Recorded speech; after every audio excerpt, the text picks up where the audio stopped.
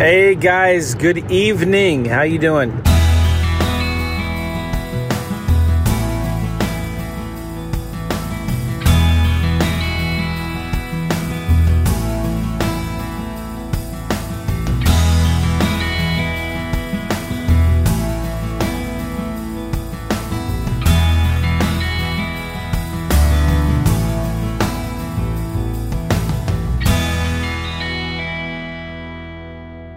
I am driving in my car on my way home from the World Market. My goodness, what a zoo.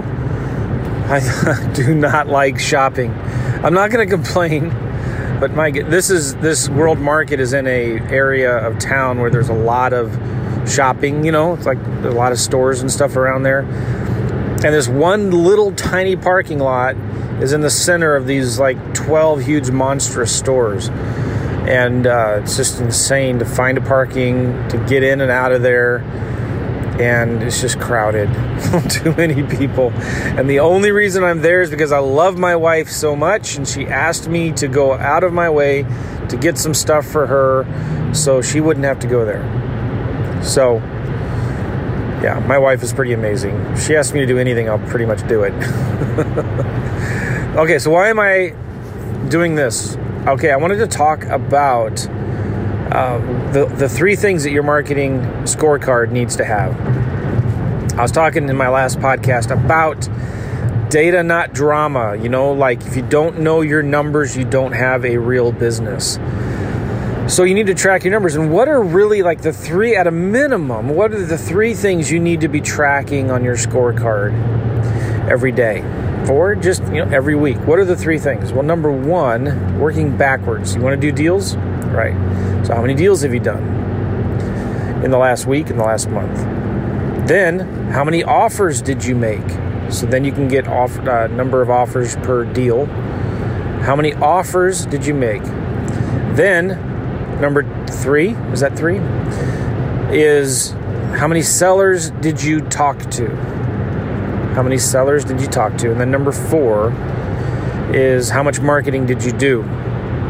So I think I said three things at the beginning. Those are four things. Number one, how many deals did you do? And of course, related to that is your profits, the average profits per deal. But then next is how many offers did you make to get those deals? And then number three is how many sellers did you talk to get to that many leads, to get to that many sellers to make offers to.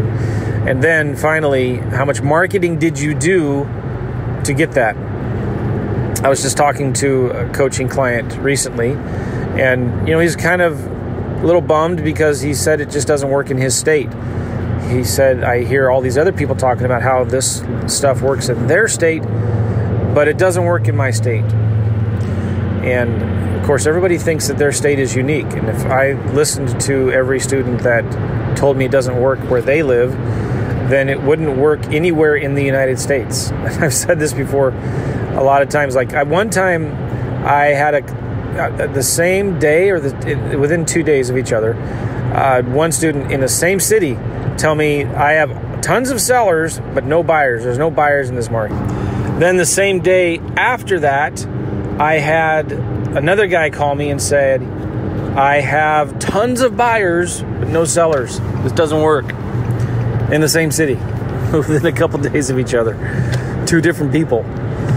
So it's crazy, right? It's just a matter of perspective. Maybe it's just mindset. So I told this guy, I said, all right, give me your numbers. Show me your scorecard.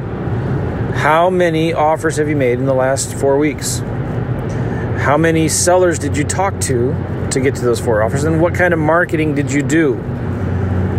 That's really kind of, you got to know your numbers, because if you figure out, okay, well, I made 20 offers, and to get those 20 offers, I talked to 40 sellers, and to talk to those 40 sellers, I had to do this amount of marketing.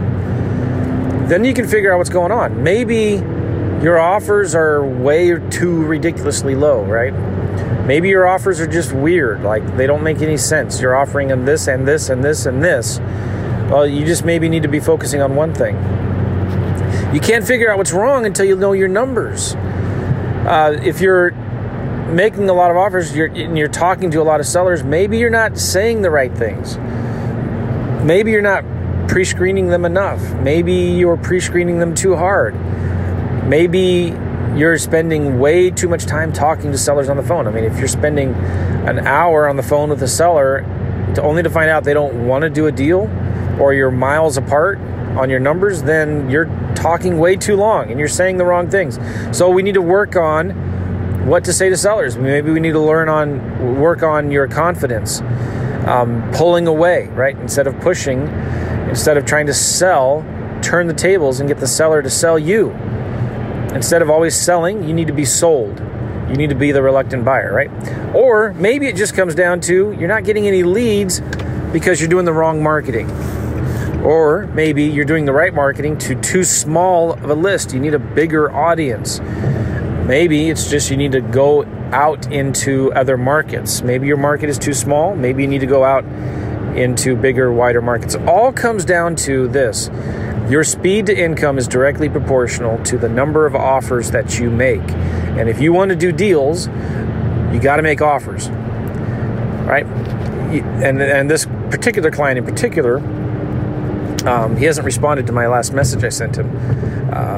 But I suspect he's just not been making enough offers, and that's fine. Let's figure out, why haven't you been making enough offers? Well, the marketing's not working. Okay, well, what marketing are you doing? Do you see where I'm going? I don't want to repeat myself, but I can totally help him if he knows his numbers and he's able to tell me the data. Give me the numbers. What have you done? The ultimate goal, guys, you should make it a goal to talk to 5 sellers a day and make at least 3 offers a day. If you can make an offer to every seller you talk to, that's awesome. That's what you need to be trying to do. Make offers to every seller you talk to. If you talk to 5 sellers a day, even if they say no, right, send them an offer anyway. You have the address of the property. Pull up the owner's mailing address and mail them an offer, or just a letter that says, hey, it was nice talking to you. I know you don't want to sell your house now, but listen, if circumstances change, let's talk. And attached is an offer that I might be able to make on your property, or attached are some options or something like that. You get what I'm saying? So send offers, and send a lot of them, and follow up. Almost 80% of our deals come from a seller that says no the first time we talk to them. It's just the way it is. It's follow up. On average, we're 2 to 3 months from initial contact to actually getting a deal under contract. On average, 5 to 7 follow-up touches. So it takes time. It takes patience. You got to make a lot of offers. It takes time to build that momentum up. Don't get discouraged. Don't quit. Just keep on pressing forward, all right? Lean in when you get discouraged and it's getting hard and you're getting depressed and you want to complain. Lean in harder, work harder, push harder. Don't quit. Stop farting around and stop being a sissy. Okay? All right, guys, we'll see you later. Go get you some offers.